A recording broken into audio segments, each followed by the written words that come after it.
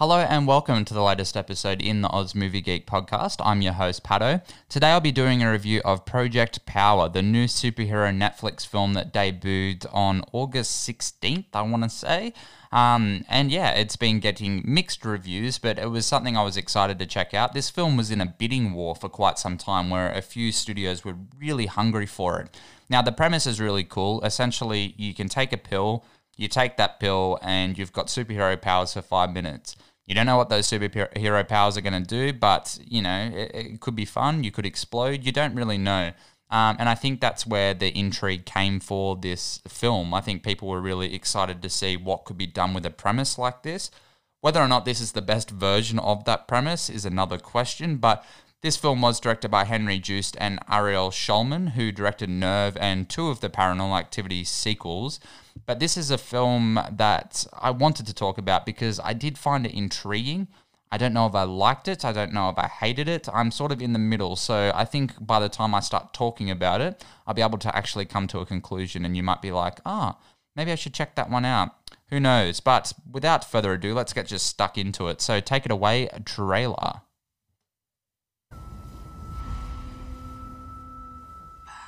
Power, speak a little louder. If there was a pill Hungry for that money, I'm coming to devour. that could give you 5 minutes Spit it so they get it. I'm embedded with the power. of pure power, I'm embedded with the power. would you take it?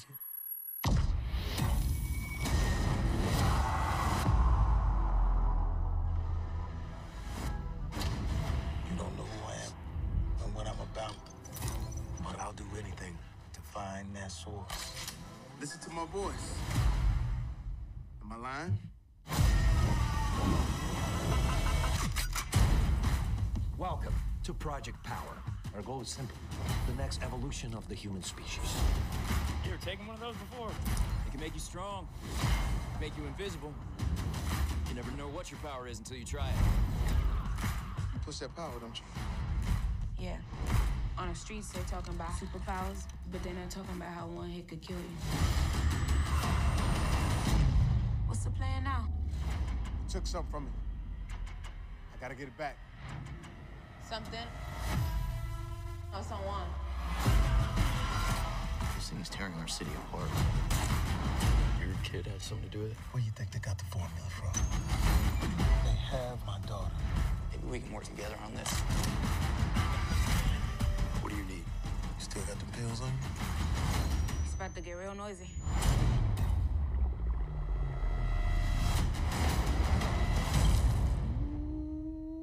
So that's your power.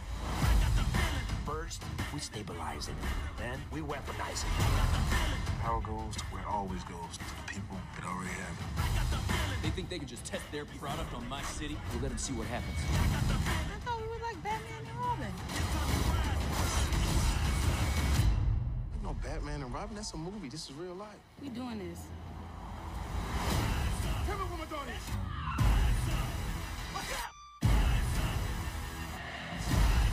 We're gonna end this.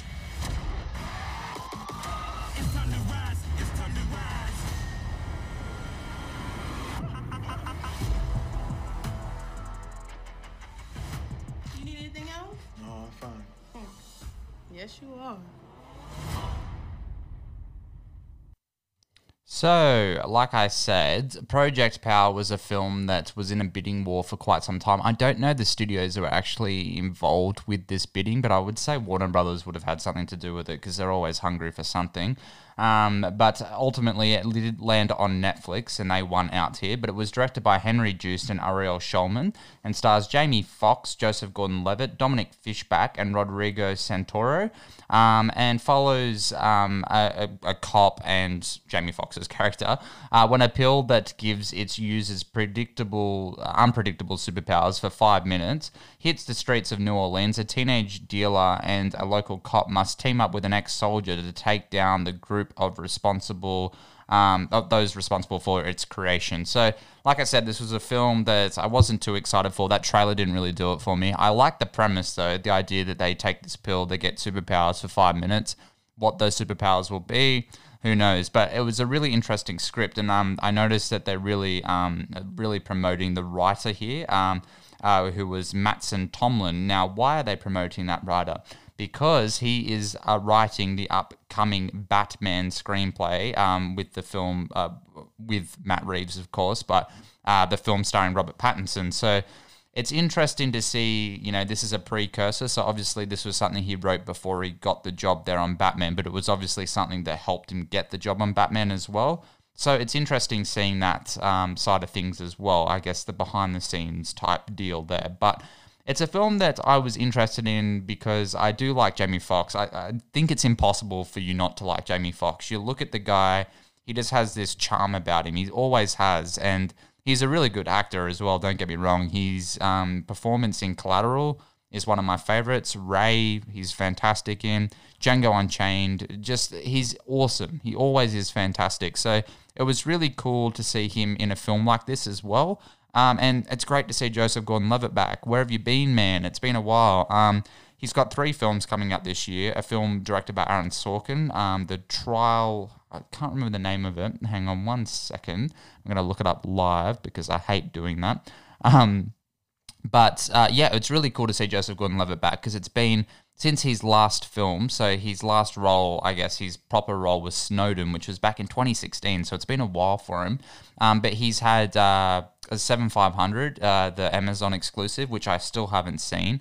And The Trial of Chicago 7, which was the Aaron Sorkin one with Eddie Redmayne, Sacha Baron Cohen, John Carroll Lynch, Mark Rylance. It's got a fantastic cast. It's a film I'm quite looking forward to because I love Aaron Sorkin.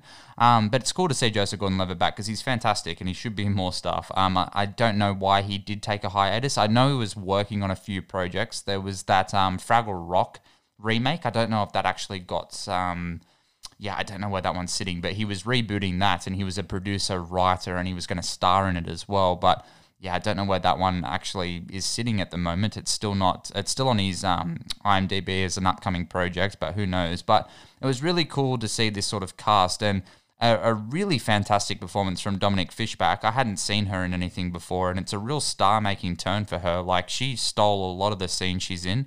There's some great stuff with her and Joseph Gordon-Levitt who have fantastic chemistry. And then she turns around and has awesome chemistry with Jamie Foxx as well. And I just really enjoyed her. She was awesome. There's some great sequences. There's one where Jamie Foxx is like, "Are you a real rapper or are you just saying you're a rapper?" And she says, "Throw me a word." And he's like, "Oh, you're that good." And then he goes, "Radio, antibiotics." And she just like spins this awesome rap. And Jamie Foxx is like blown away. And I was like, that's actually really cool. And I really liked their back and forth. They were fantastic together. I guess I'm already in the positives here. But the performances, they were really, really good. Like I said, Joseph Gordon-Levitt's fantastic. He plays a character called Frank. He's not a dirty cop. He's a cop who doesn't like the way things are going, and the cops aren't really doing anything about this new drug on the street, and they don't really realize how dangerous it is. So Joseph Gordon-Levitt is also taking the drug as well, but he's doing it to level the playing field, as he says. His dealer is Dominic Fishback's character, and they have a bit of a relationship there, and I really did enjoy their camaraderie together. They were fantastic. And Jamie Foxx has the vendetta there. They're using his daughter as a testing dummy, I guess, to try and work out how these powers work, because essentially they did tests on a group of soldiers, so Jamie Foxx being one of the soldiers, and now it's had a residual effect on his daughter where the powers that he kind of gained have now translated down his genome and have ended up with his daughter. So now they're using his daughter as a testing platform. And it was really interesting to see that one play out. I liked the idea of the premise, and I liked the idea of having, this ex-soldier team up with the cop. Then you have the girl on the streets as well. It's interesting, and it was a cool little trio that they had there. But their trio doesn't really form until there's like 40 minutes left in the film, and it's kind of a shame. I would have liked to have seen them all team up earlier in the film.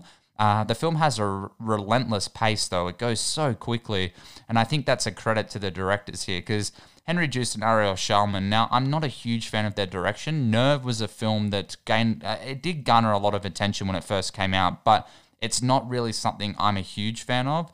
I saw it when it initially came out. I saw it in the cinema, and then since then, I just haven't had the nerve to check it out again. It just really hasn't been my cup of tea. He did direct two of my two favorite paranormal activity films, with Paranormal Activity 3 and 4. They are my two favorite films in that franchise. I just really enjoy the direction they go. Number 4 in particular, I've mentioned it before. It's such a weird film, but it's really enjoyable because it doesn't take itself seriously at all. And it has a lot of comedy and moments of levity in there too, which I really enjoyed.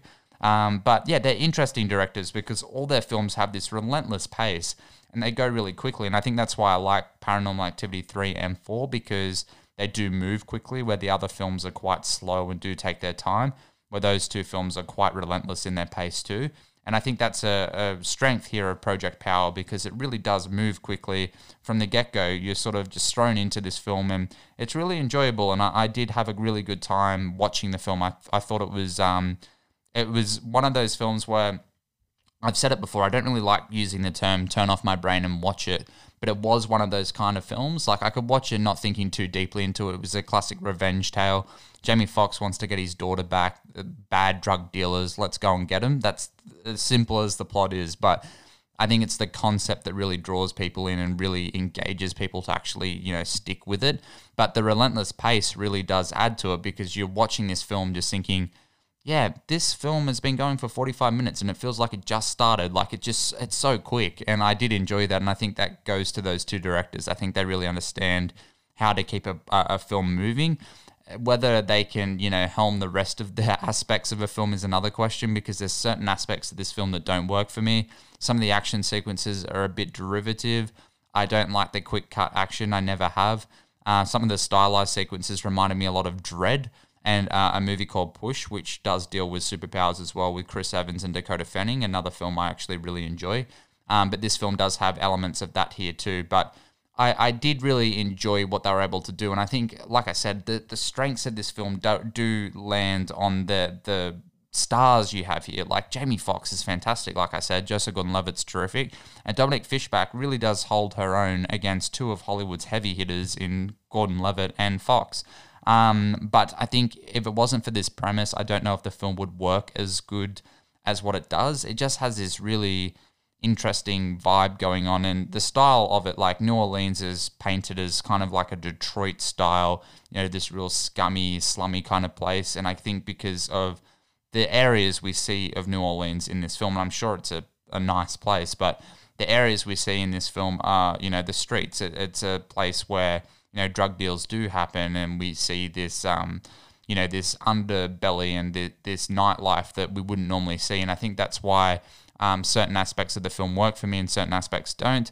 But they do paint it in an interesting light, and I thought that was, an interesting perspective. And shooting it in New Orleans is really interesting too. Like, we normally do get Detroit. It seems to be the fall guy when it comes to American cities used for crime-ridden places in America. Like, RoboCop is a great example. Don't Breathe, most recently. Like, Detroit's just always painted to be just like a real slum and a real scummy place.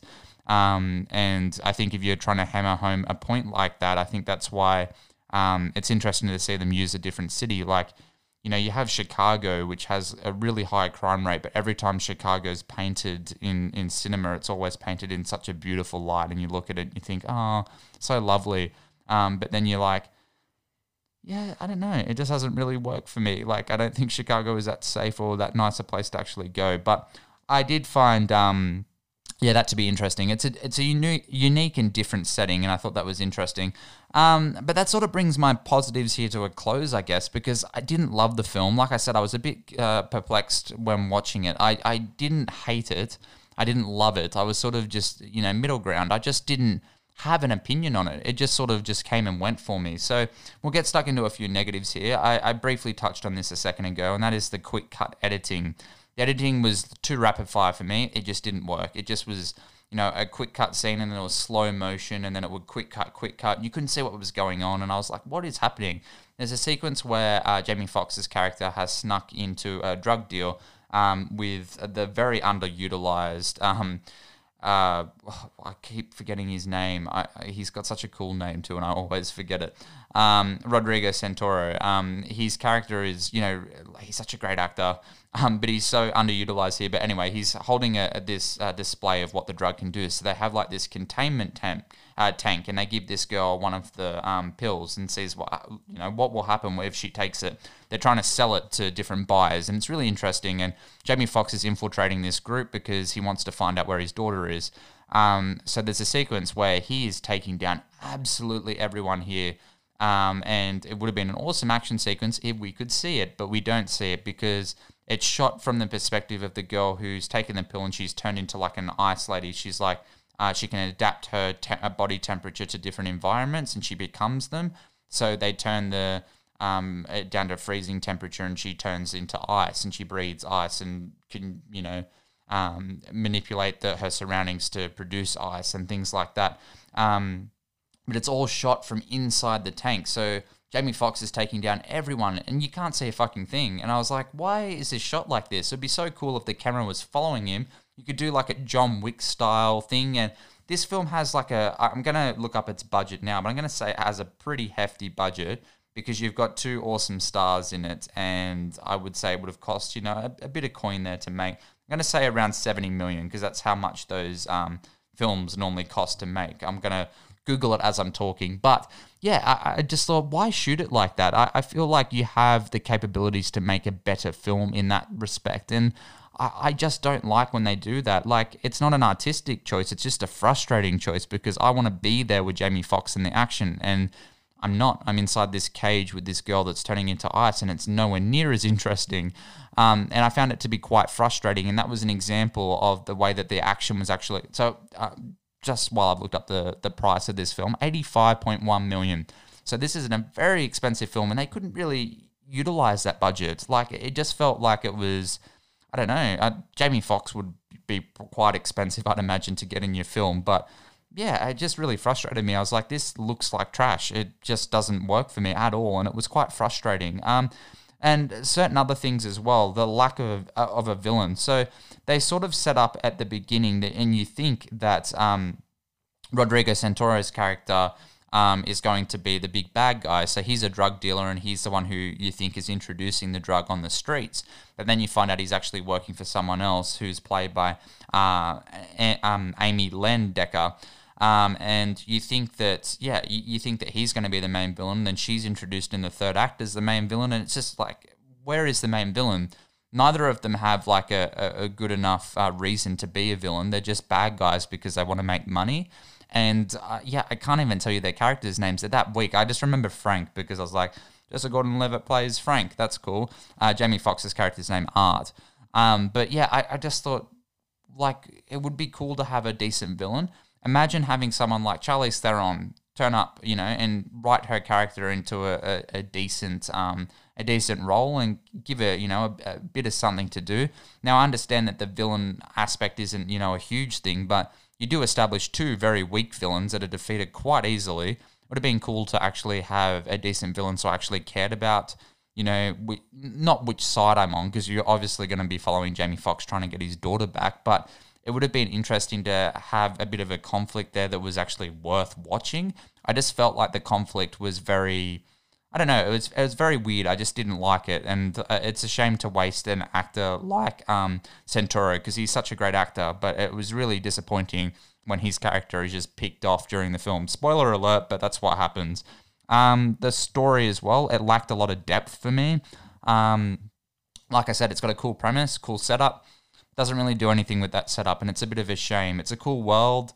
I like the idea of having this pill that gives you superhero powers for 5 minutes. I like the idea of Joseph Gordon-Levitt going against the system.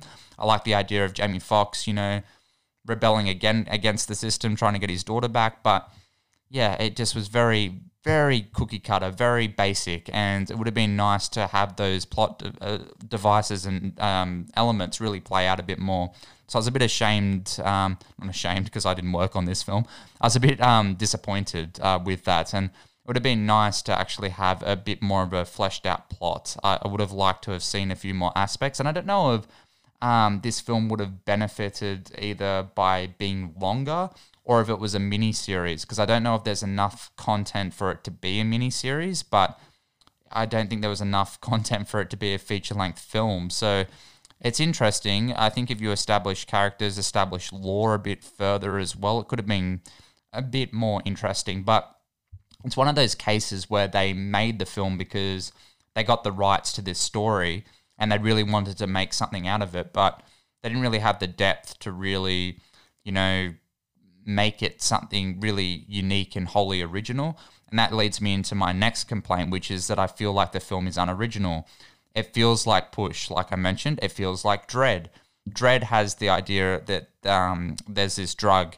I don't know if Dredd is set in Detroit, but I'm just going to say it is for the sake. No, it's not, because I remember the name of the city. It's got a really, really weird name, and I'm going to look it up again. This is the third time I've done this on this podcast. I do apologize. What is the name of the city? It's on the East Coast.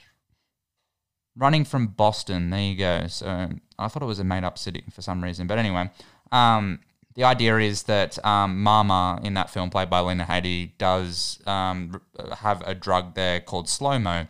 People are taking it and they see life in slow motion. It's a really cool visual. And I felt a lot of connection there between this story and that story. I was like, I feel like Matt Tomlinson, the writer of Project Power, really did like Dredd. And he's like, okay, we're not getting a Dredd sequel, so how about instead of making things in slow motion, give some superpowers? And that's the real difference here. I think Dredd's a bit more of a compelling character than any of the characters we got in this film. But hey, who knows? I don't know what his inspirations were, and I don't want to really judge on that. But yeah, it's just very irritating. I feel like there could have been a bit more done here. It's unoriginal and, lacks a bit of that originality, and it was quite disappointing. But nevertheless, it is what it is, and it's an easy watch. It's something you can just chuck on. There's an interesting thing too. So the film's rated R in America, or MA here in Australia, and they don't really utilize that rating a lot. There's a few sequences of blood and gore, but they keep cutting away every time someone goes to swear. So there's a sequence when Jamie Foxx goes to say motherfucker and they cut away beforehand, and there's a sequence before a guy gets killed and he screams fuck, I think. Dominic Fishback's character has escaped and he goes to scream fuck and it cuts away again. I was like, why are you cutting away? Your film's rated MA. You can say this. You're allowed to say it. But they don't. And I thought that was really interesting. I was like, why are they doing that? And I've noticed a few other people bring that up as well. But yeah, it was very, very odd considering how gory and violent the film is. And some of the special effects are quite unpolished as well. There's a effect on this guy who can adapt and camouflage, but it just looked like something out of a PS2 video game. It really didn't work. But yeah, the verdict: with a strong cast and fun premise, Project Power benefits from these aspects, but a generic story and rushed editing make this film fall apart and a little flat for me. I'm giving Project Power a 6 out of 10. So yeah, Project Power, go and check it out. It's on Netflix. It's been number 1 on Netflix for like a week now. A lot of people are watching it. But yeah, it was very interesting for me. It wasn't something I would rush and go and see again, but it was an easy watch. So yeah, do what you will. I guess I'm kind of recommending it because I gave it a 6 out of 10. It was cool seeing Joseph Gordon-Levitt back on the big screen, and Jamie Foxx is always a pleasure to watch. So yeah, that brings this episode to a close, guys. So thank you all for listening. And until next time, peace out.